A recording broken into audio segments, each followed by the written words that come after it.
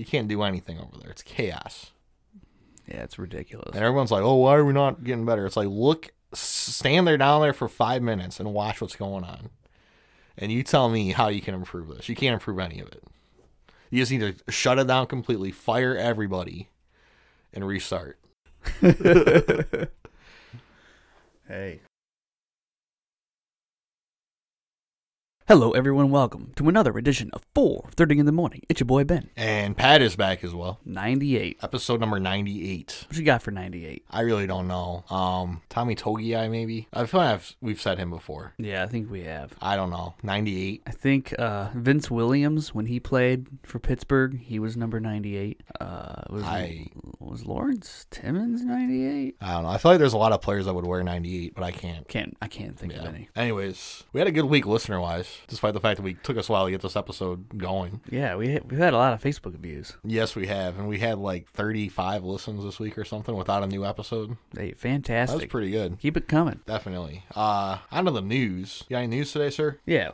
You want me to get started? Sure, why not? All right, I'll start off with this one. This one is from the Miami Herald. Interesting. February 3rd, 2023. Spelunkers find 27,000-year-old claw marks in hidden cave untouched for millennia. Interesting, but what's a spelunker? I don't know. That's literally the headline. The archaeologists in Spain were exploring the underground caverns of Cueva del Arco when a particular spot caught their attention, according to a Friday, February 3rd news release from the University of Murcia. The sediment-filled spot seemed like a sealed-up passageway into another cavern. The spelunkers began to excavate slowly and painstakingly, hoping they'd find something to make the effort worthwhile. They dug into the rocky cave wall. Air began coming through the hole. Ignacio Martin Lerma, lead archaeologist and professor at the University of Murcia, eventually managed to poke his head through the passageway, and the release said. He expected to see an average-sized chamber. Instead, he found himself staring into a humongous cavern. The cavern, untouched for millennia, was almost a mile long and had vaulted ceilings almost 65 feet. Videos of the cavern show how massive the underground space is. Exploring the cavern, the spelunkers made another discovery: claw marks. These scratches were found on many of the cave walls and left by cave bears, researchers said. European cave bears went extinct between 27,000 to 28,000 years ago, according to Britannica. The cave bears were anywhere from 880 to 2,200 pounds, similar to the size of the Kodak bears found in Alaska or polar bears found in the Arctic. That's pretty cool. That is pretty cool. I like those big bears. 27 to 28,000 years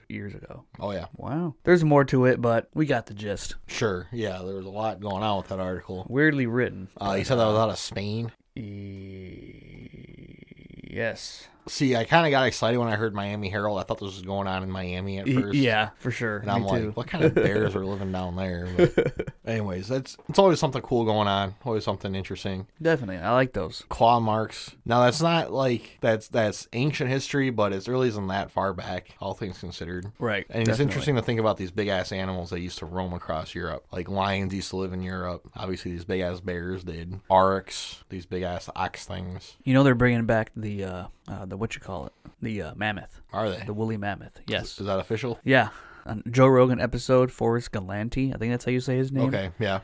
He talks about it. He talks about like the science behind it and everything. Okay. It's pretty freaking cool. And like one's gonna be born like I think this year, like at the end of this year. Are they gonna birth it by an elephant? Yeah. So they're taking like the DNA of a woolly mammoth that's been preserved. Sure. And they're fusing it with, or they're putting it into the womb of the closest ancestor to the woolly mammoth that's alive today, which I think they said was the Indian elephant. Okay. I'm pretty sure the Indian elephant, but you guys can check out that episode, Joe Rogan. It's really good. Yeah. We'll have to do a live episode when that happens. Yes, definitely. While it's birthing. Yes. We'll be on site. Anyways, on to my first one. This one comes from the New York Times, and this one just happened about 6 hours ago.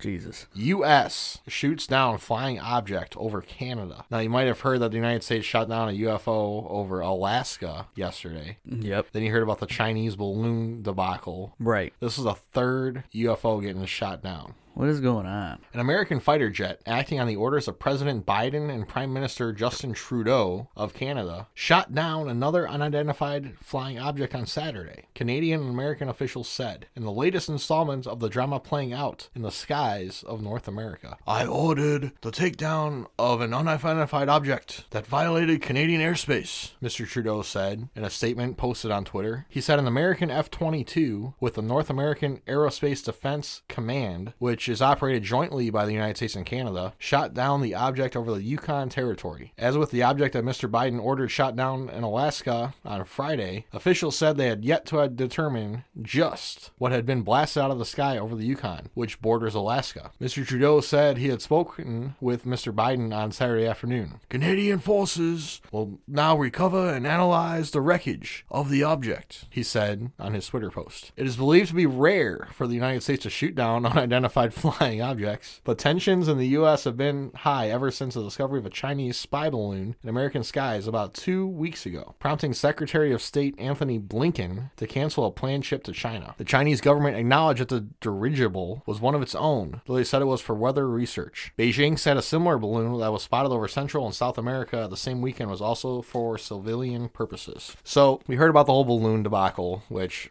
was ridiculous. Don't get me started on that one. They literally let it fly all across the damn country. Just for fun, basically. Jesus, God almighty. So then you had the second incident in Alaska yesterday. Then you got the third one that happened today, basically. And number one, Canada has disarmed itself, basically, by this point. So they couldn't shoot it down. They needed the American F-22 to shoot it down. But what the hell's going on here? So are these all Chinese spy balloons? See, I have no idea. Now, if you guys remember back, it wasn't that long ago that we ran a story about Russia claiming that they shot down a UFO. And everyone was like, oh, that's kind of crazy. I don't know if you remember that. Yeah. It was literally like within the last 3 weeks that we did that news story. Yeah. Now we got 2 getting shot down in 2 days over here. What in the hell? And they still don't know what the hell these things are. Like, they're not talking about what the hell they are. So I'm gonna assume that these are not like alien spacecraft, more than likely. Probably not. Because I feel like we wouldn't be shooting those down as easily. Like, we wouldn't have 2 kills in 2 days, basically. Literally. Unless what I was thinking about, and it's like, imagine like a kid's flying a drone around. Like, they say they got a toy drone, and they're like gonna fly like near some birds, and the birds go out and kill it and take it down. Maybe the aliens, that's a toy for like the aliens. Sure. And it's like, okay, go fly your drone to this little world over there and see what's going on. And the kid doesn't know what he's doing, so maybe that's the kid that keeps getting shot down. The alien kid. That's funny. That's the best idea that's I have. possible. That's the best idea I have for this one. Yeah. So, obviously, a lot of questions with that. Who knows at this point? I don't know if we're ever going to get a straight story. Probably not, but you can't trust the Chinese, that's for sure. Can't trust the Chinese, you can't trust the Canadians, and you really can't trust the U.S. government at this point either. Definitely not.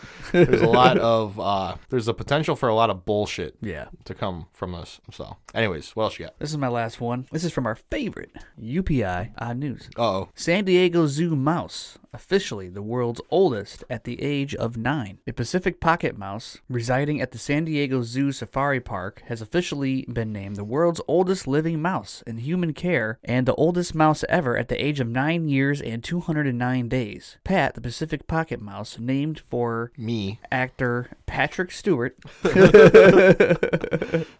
was born at the zoo on July 14th, 2013, and Guinness World Records announced Thursday that the mouse is now officially the holder of 2 world records for his longevity. The previous oldest mouse ever was named Fitzy and died at the age of 7 years and 225 days at his owner's home in Britain in 1985. Pacific pocket mice, the smallest mouse species in North America, have been thought extinct until a small population was discovered in 1994. Pat was born during the first year of San Diego Zoo's Pacific Pocket Mouse Conservation, Breeding, and Reintroduction Program. This recognition is so special for our team and is significant for the species, Deborah Shearer, Brown Endowed Associate Director of Recovery Ecology at San Diego Zoo Wildlife Alliance, said in the news release. It's indicative of the dedication and incredible care we as an organization provide for each species, from the largest to the very smallest. And that's the end of the article. That was ridiculous. Now, what are the chances, first of all? You said that this was a species that was thought to be extinct. Right. And now they're cranking out the longest living mouse.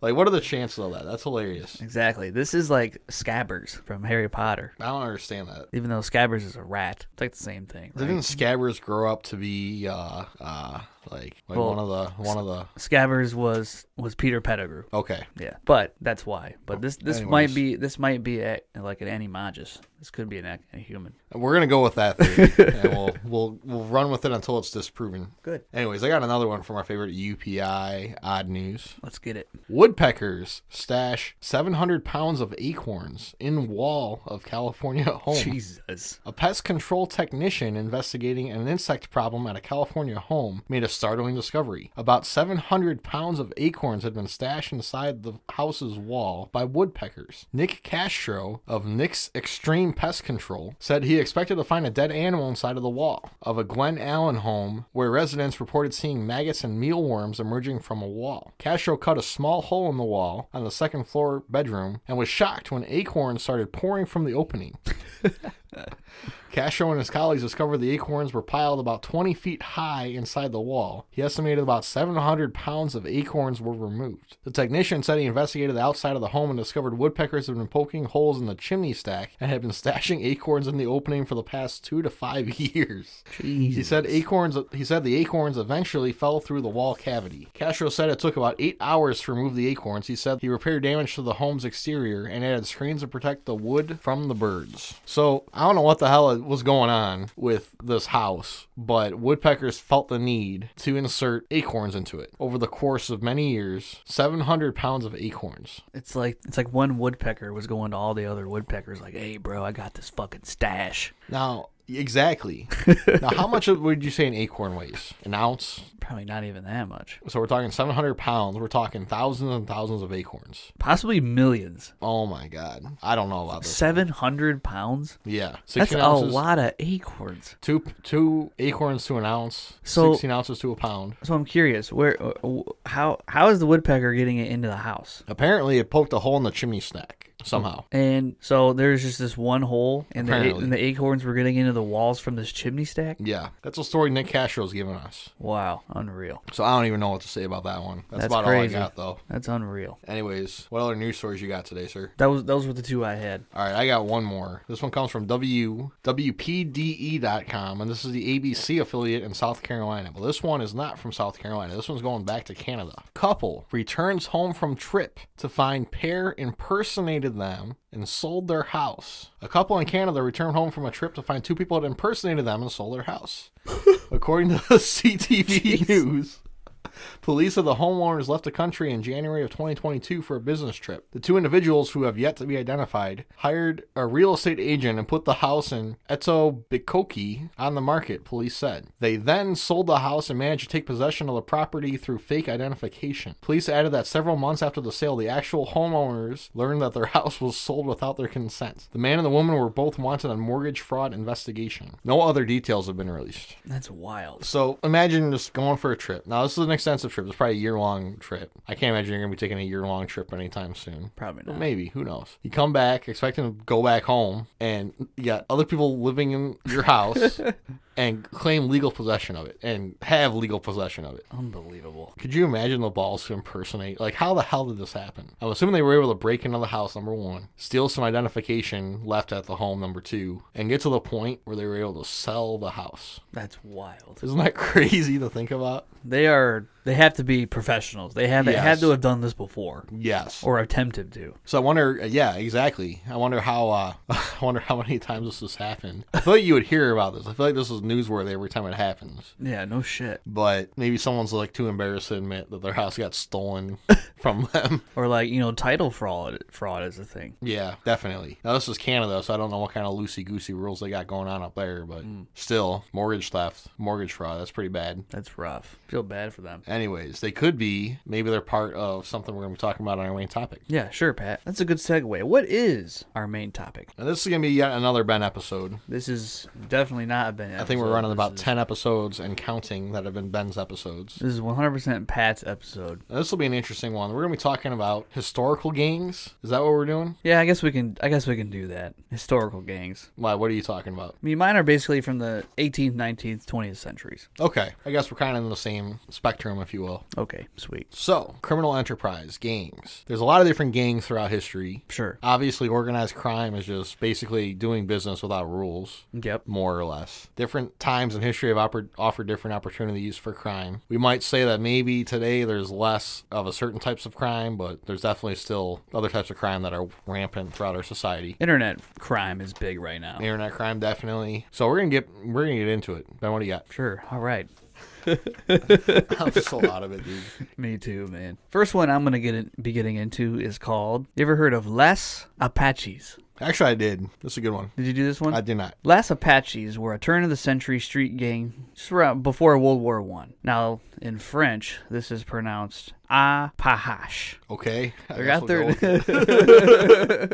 They got their name from the ferociousness of their actions, similar to the ferocity of like the Apache Indians. That's where they got their name. Sure. Now, their numbers would grow into the tens of thousands and mostly consisted of juvenile delinquents.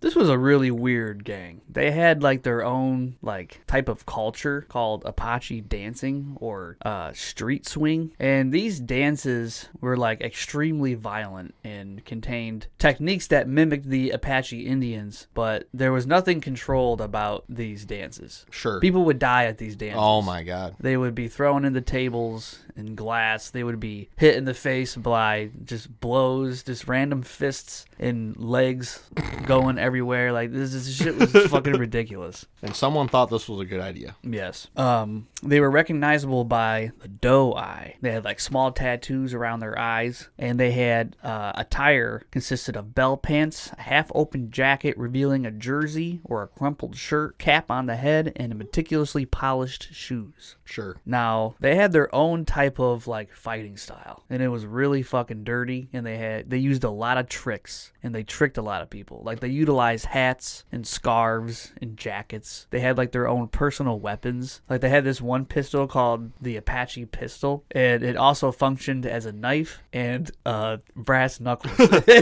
I'll have to put the picture of it up on the Facebook page. Yeah, I did see a picture of this. It's pretty wild. It's pretty crazy. I kind of looking. want one. Yeah, and they greatly utilized headbutting, which I don't know why that's so funny to me, but like I feel like if I was in a fight with someone and I use my head, that would hurt me like just as much as them. Like, yeah, I would knock myself out like, trying to headbutt somebody. But yeah, they would like rob people. They would like gang up on them. They would like use a scarf and like wrap it around like their neck, and then they would like do like almost like a piggyback. They would turn around and they would like pull them by their neck, and then the other gang member would go up and like get shit from their pockets and everything like that. Like they were just dirty ass people. It's too bad that France couldn't have channeled this group into like their actual military, because France can't win a war to save their lives, but they got this wild bunch running around. Well, what's crazy is when the war happened, a lot of that crime basically like dissipated because a lot of people went to the war. Sure. And to the war effort and stuff. Well, obviously it didn't work too well for France. That's true. Had to get bailed out because they suck.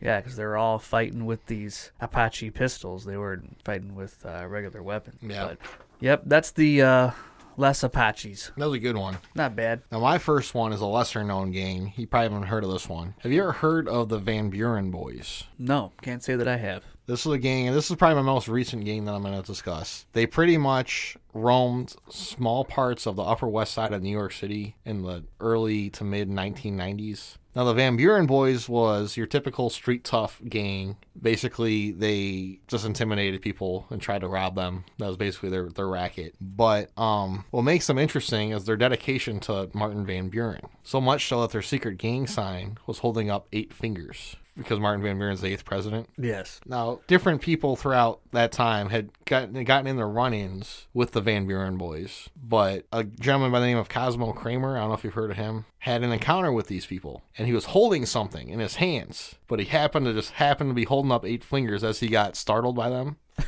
and they accepted him as one of their own. Wow. Now, there's not a whole lot known about this gang. I don't even know if they still exist these days. But they've been known to basically accept, like, I don't know, like wannabe city planners into their ranks, especially those that don't really get support from, like, establishments. So, like, if you fuck somebody up and they join the Van Buren Boys, they're going to come out and try to get you back, basically. Nice. So, that's about all I got on the Van Buren Boys. That's cool. I've never heard of the Van Buren Boys. Very, very interesting.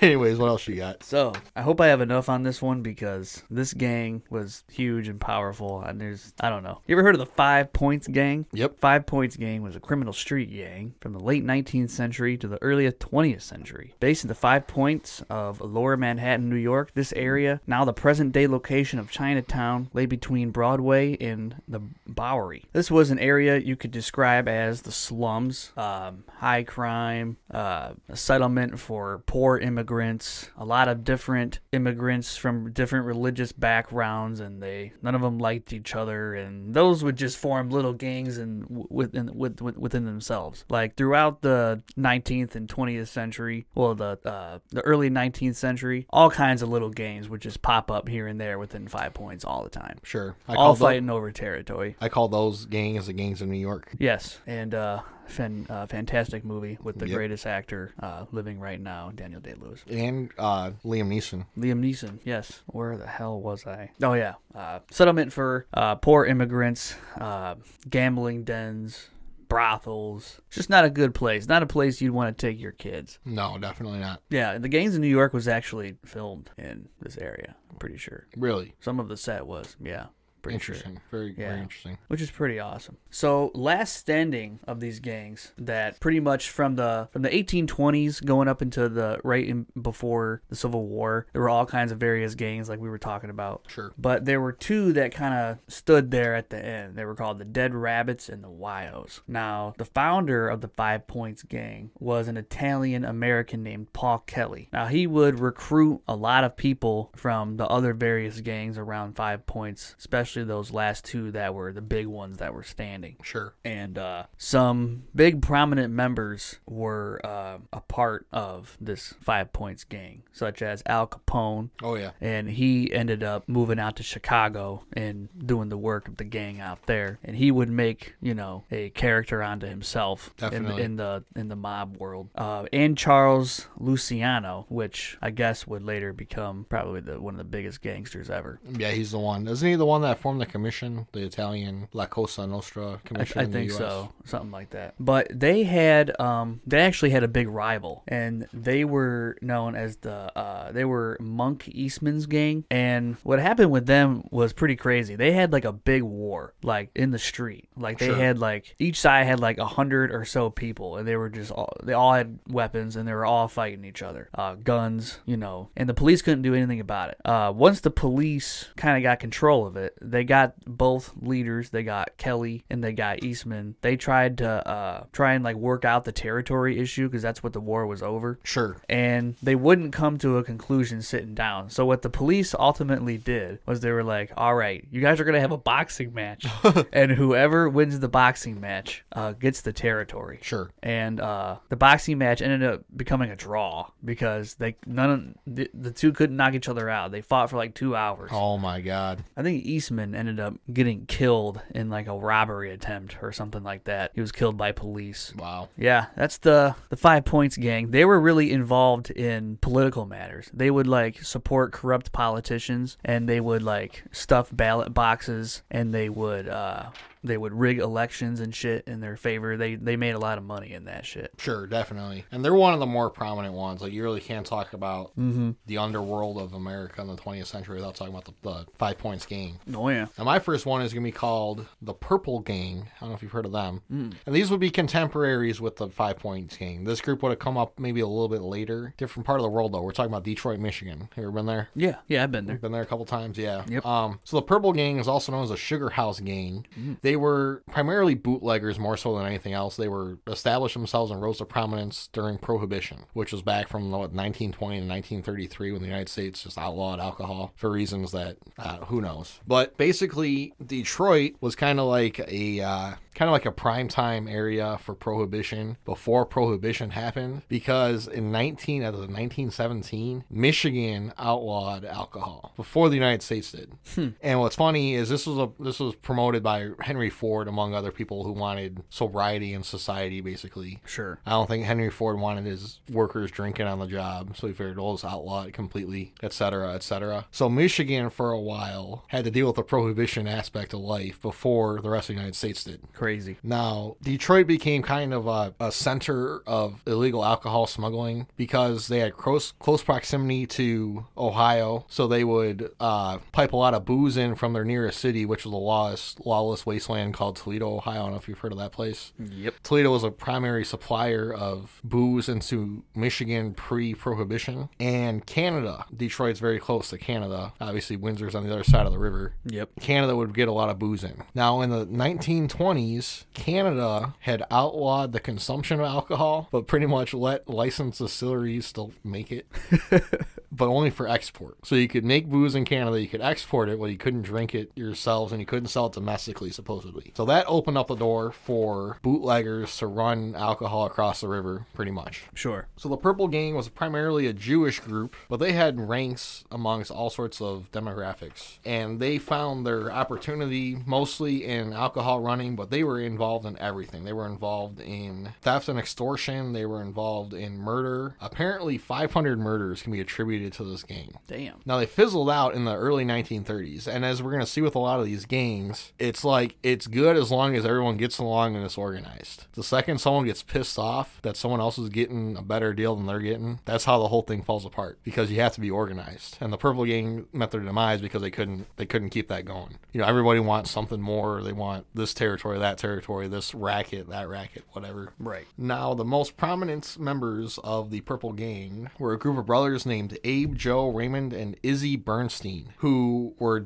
New York City natives who moved to Detroit and saw the opportunity. Now, the biggest thing with the Detroit gang scene back in the day is, for the most part, Al Capone didn't want to be directly involved in Detroit. He didn't see a whole lot of opportunity there. Or maybe he did, he just didn't want to deal with it. Sure. So the Purple Gang was allowed to rise to prominence mostly because of their affiliation with Al Capone, but they were their own thing at the same time. Now, it's alleged, among other incidents, that the Purple Gang either ordered or sent the manpower out to Chicago and committed the St. Valentine's Day massacre of, was it 1929 or something, where there was supposed to be a big liquor delivery back during the heyday of Prohibition to this little garage in the middle of Chicago. And it was supposed to be delivered to this like poker game. And there were 4 guys, including 2 guys that were dressed as police officers but weren't cops, that took Tommy guns out and mauled down 7 guys that were at this poker game. Jesus. And it was one of the more, it was like, it's like the quintessential gangland massacre type. It's like, you know, the Tommy guns and the guys in the hats and all that shit. Sure. It's allegedly the Purple Gang that carried out this, or were heavily involved in this Wow. plot. Now, this was back in the days of, I can't remember who the hell all these gangsters were, but there's a lot of rivalries going on, and this was kind of a tipping point, if you will. Right. And it also brought the underworld into the public's eye, like at the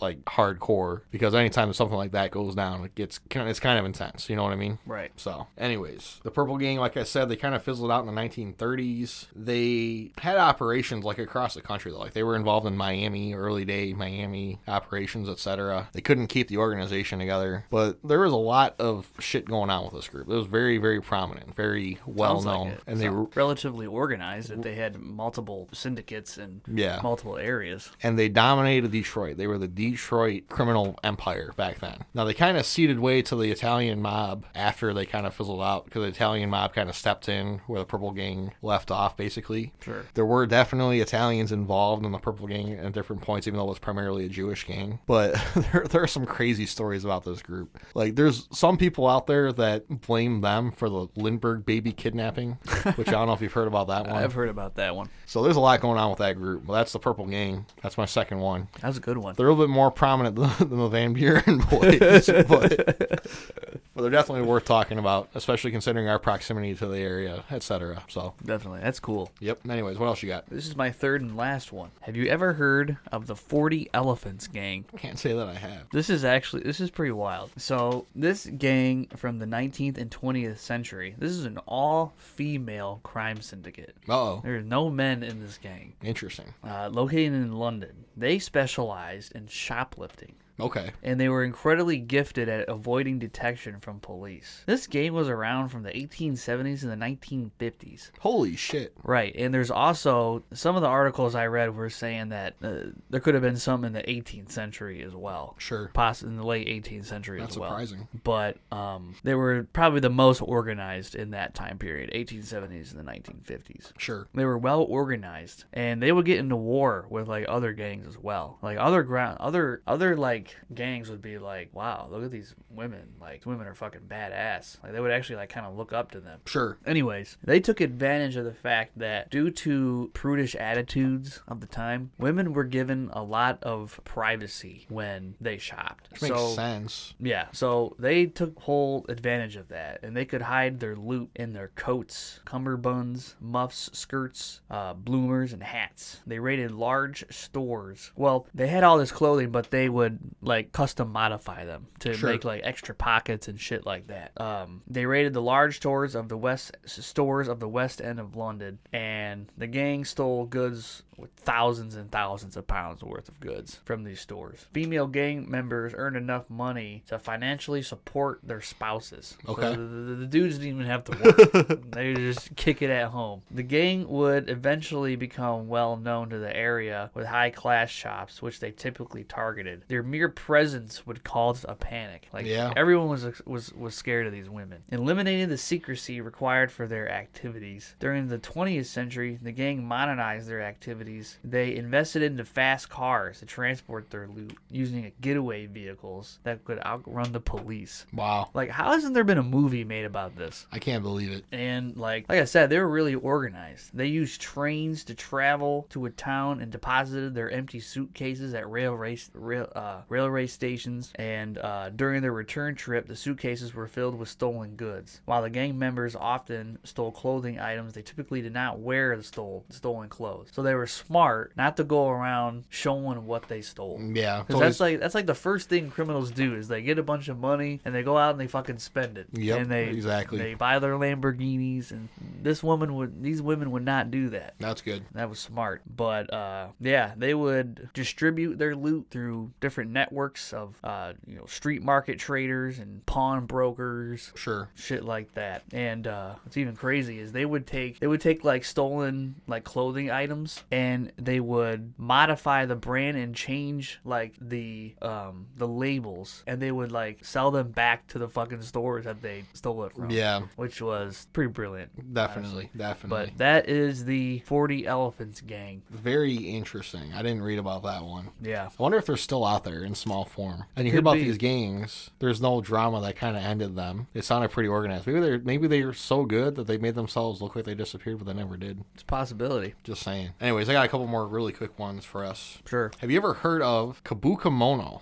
Also known as Hatamoto Yako. Neither of those ring a bell for you? If you saw the Japanese characters, would those help? Maybe. Those help. Okay. Yep. This was a gang of samurai in feudal Japan. Now, these guys weren't actually like samurai. These were like past samurai or samurai-ish characters. But there's a lot of formalized structure in terms of who was allowed to be a samurai and who wasn't. But this happened during the Azuchi Momoyama period, which is towards the end of the Muromachi period of 1573 and the beginning of the Edo period of 1603. So this is kind of when they were getting going. So we're talking 16th and 17th century in Japan. Sure. These guys were known as basically wandering samurai, or samurai that might have worked for like a samurai family, like warriors, like underlings type. And during peacetime, they didn't really have anything to do, so they just kind of formed these like roving gangs and just did whatever the hell they wanted to do. Now, they're more of a cultural icon, I would say, as opposed to like actually organized criminal enterprise. It was more like something you identified as, I guess. Like these groups would identify as Kabuki Mono more so than it was like an actual like the leader of the gang and all this shit. But they were known to do all this crazy things. Like they would dress up in really non-traditional Japanese clothing. They'd sometimes wear European clothing when they could get it. They'd wear Persian clothing. They'd even wear women's clothing just to stand out and be different. So there's a lot going on with these guys. They grew facial hair sometimes, and their behavior was all over the place. It was definitely unsociable back then for the Japanese culture, but even unsociable today. They would go out, they'd rob people, they wouldn't pay for their meals at restaurants, and they were also known to occasionally test out their new swords by just chopping some random person in half to see how well it worked.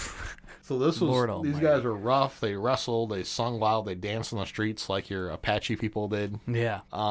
They did all sorts of crazy shit. Now, like I said, they're pretty culturally iconic, at least in Japan, and there's lots of legends surrounding them. And there's a pretty prominent one that I saw from several different sources that said that the current Japanese criminal enterprise, the Yakuza, I don't know if you've heard of them, that these guys are the origin of the Yakuza, which is that crazy criminal Japanese thing. I don't know if you've actually heard of them or not. You haven't heard of Yakuza? I don't think so. I've only ever heard of them from The Office because there was a Japanese guy that was working in the warehouse. And he was some old Japanese guy. It's like, what's he doing working at Dunder Mifflin? And then one day he tells his life story.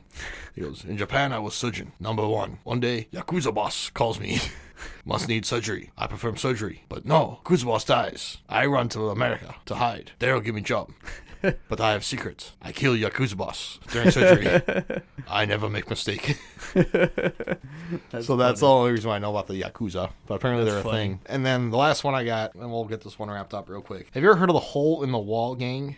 Nope. This is more of a loose enterprise as opposed to an actual formal gang. But this group of gangs, I guess is the best way to put it, operated out of Hole in the Wall Pass in Wyoming between the 1860s and the early 1900s. Now, basically, this was like a mountainous terrain area that provided a very secluded but easy to defend place for gangs to basically operate out of. So if you're out in the Wild West, people always think of the Wild West as like Texas, Arizona, New Mexico, but it extended pretty far north. Like the Dakotas had Wild West shit going on, Wyoming, Montana. Mm-hmm. There was shit going on all across the entire West, basically. Cowboys doing cowboy shit, cattle rustling, outlawing, gunslinging. Anyways, Billy the Kid. Yeah, he was pretty good. Yeah. But this one, this group, their most famous one is Butch Cassidy and his Wild Bunch, which includes a Sundance Kid amongst others. And basically, with this Hole in the Wall group, it was a loose affiliation of gangs, and it's like if you wanted to operate in this area, you had to kind of like get along with the code. So there were different gangs that would use the same area, and they'd kind of share resources a little bit. But like if you got in a dispute with a different gang, there was like ways to settle it, etc. But it was very easy. You could defend it with very few people. So it didn't take a whole lot for a gang to basically keep its entire operation isolated from civilized society. So like the lawmen couldn't get in there. You really couldn't do a whole lot to this group, and it was a very prominent area of operation. Mm-hmm. Now they had like corrals in there. They were able to get food in there. They were able to like even keep cattle in there and shit like that. And no lawmen ever successfully entered the area ever. Damn. Even undercover. It was kind of like it kind of fell like by the wayside. I don't really know what took it down, like what took down that area. But eventually it became less and less easy to pull off the stunts that you could pull off in the Wild West, because as time goes on, defenses for cattle rustling become tougher to penetrate. It becomes less lucrative, etc., etc. Now, Butch Cassidy and the Sundance Kid back in the early 20th century, which is crazy that they were operating in the 20th century. Mm-hmm. They were kind of when they took off, when they fled the country, that was pretty much the end of that Hole in the Wall gang era, if you will. There were a few people still kind of hanging out there, but after like 50 years, it ended with Butch Cassidy and the Sundance Kid running down to Bolivia, which is where they lived out their days, and they ended up getting killed by the Bolivian army. But Jesus, so that's kind of interesting, kind of a loose affiliation, if you will. But I want to go visit this place. I want to go visit this canyon or wherever the hell it is. Me too. That'd be fun. Just to see how they did it. And I guess like one of the cabins that the Wild Bunch like lived in is in a museum somewhere. Like they took the entire cabin out and put it in a museum. Sweet. So it's kind of interesting. It's interesting how these gangs can operate across different eras, different prominent points in history, etc. The Wild West. Definitely. The growth of the mob in New York, etc. Detroit. The samurai. The thieves in Britain. The women thieves. Crazy. The Van Buren boys. It's crazy how they can do everything in such secrecy. Exactly. Like the Van Buren boys are so secret that nobody really knows about them. So I mean, just think of how big the organized crime is today with the Bloods and the Crips and the 18th Street Gang and the MS-13s. Yeah, MS-13 is a scary one. Yeah. Yeah, it's different world out there. Oh, yeah. So we'll see. I don't feel like it's as organized these days. I really Probably don't. not as organized. I feel like everyone wants to be the most brutal, the most violent. So that's kind of what's prompting this because there's so much exposure. Right. There's social media, and they're all on social media and doing all this shit anyways. There's just too much exposure. If you are a part of a gang, tweet us at 30 in the. I don't know if I want gang members tweeting us. Never mind. Don't tweet us at 30 in the. Anyways, that was our episode on gangs. That was more of a historical discussion. Definitely. If you have any gangs that we missed that we should have talked about, please tweet us. Please let us know. Please keep listening to the podcast. Please keep telling all your friends and family about it. Yes. I've been please trying- spread the word. I've been trying to push the show pretty heavily. We'll see what kind of results we get. We'll have to do another boost. Definitely. Oh my god, that was a disaster. That was funny. See what kind of weird ass people. I don't know if they actually ever listen to the show or not. I don't know. See, we got to boost to people that are going to click on it. We don't want to boost to people that are going to comment on it because I mean, obviously it's random. Is mean, it? You picked like I think you picked like the demographics, like the age group, but you don't just like pick particular people. Oh, like okay. Yeah, don't- it puts it out there into the ether. You're the marketing whiz on this show. I'm just I guess. the other guy. So, anyways, please keep tweeting us. Please let us know what you guys think about the show. Comment on our Facebook page. Yes, comment on Facebook for sure. If you have any topics you guys want us to do, please tweet us and let us know. We're getting close to 100. We're almost there. We're getting there. We do finally have a topic for 100. Did we decide that? Yes, I think we did. At least I'm hoping we did. Yeah. Okay. Yeah, we're doing do we want to spoil it? No. Okay. I don't know. No, let's not spoil it. Okay, we won't. Anyways, tune in for episode 100, but you're gonna have to tune into episode 99 prior. And this one too. And God damn it. I don't know if this one was our best or our brightest, but we made it happen. So We work night shift, people. yeah. Well, I was on days this week, and that's part of why you had your delay. Is I cannot function during the day. No. Like it was get up at 6, go in at 7, work till 3, go home immediately, take a nap, wake up at like 9, not be able to fall asleep, and then fall asleep at like 2. So I'm so fucked up right now. But I bet. anyways, it's about time for us to get out of here. So thank you very much, guys, for listening. Peace. Spelunkers find 27,000-year-old claw marks in hidden cave untouched for millennia. Interesting, but what's a spelunker? I don't know. That's literally the headline. Okay. Through a small rocky hole, archaeologists could feel the air. Could tell some unknown space lay just beyond their reach. They pushed through the sealed up... God!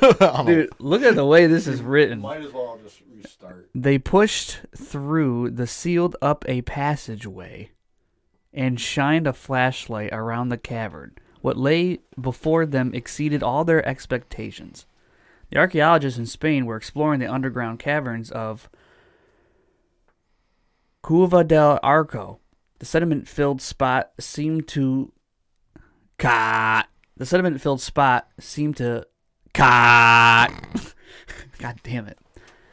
The sediment-filled spot... It's not like I don't think it's going to go anywhere anytime soon. No, definitely not. I don't know. How about you watch any of the NBA trade deadline at all? Not really. I saw some trades. Looks like they hooked up Luka and Kyrie. That was a pretty good move. There you go. What else? Kevin Durant got moved, didn't he? To the Suns. To the Suns, and he's with freaking Chris Paul and Devin Booker. And Devin Booker. Yep. So that ain't bad. That could win. That could win a championship. Yeah, we'll see. How do you feel about LeBron getting the points? I can't fucking stand LeBron. I can't either. I can't look at his face. He drives me nuts. He's so annoying. Like, he didn't even really accomplish that much. Everyone who got that far did it in less time. Yeah, Lou Alcindor. And yeah, I mean, Kareem did it in what, 14 years? No, Kareem played like 20 years. Unless you're counting his time as Lou Alcindor. Oh. Because he changed his name in the middle of his career. Well, not Oh, probably. did he? This is towards the beginning of his career. But in my brain, he's Lou Alcindor. Kareem played that long? Yeah, he played a while. Oh. He was also in the movie Airplane. It's a good movie. Oh, yeah, definitely. I don't got a whole lot of stories. In Britain in 1985, Pacific pocket mice, the smallest mouth. Jesus. Cut! I keep saying mouth. Anyways, I got another one from our favorite UPI Odd News. Let's get it. Woodpecker. Cut. Woodpeckers stash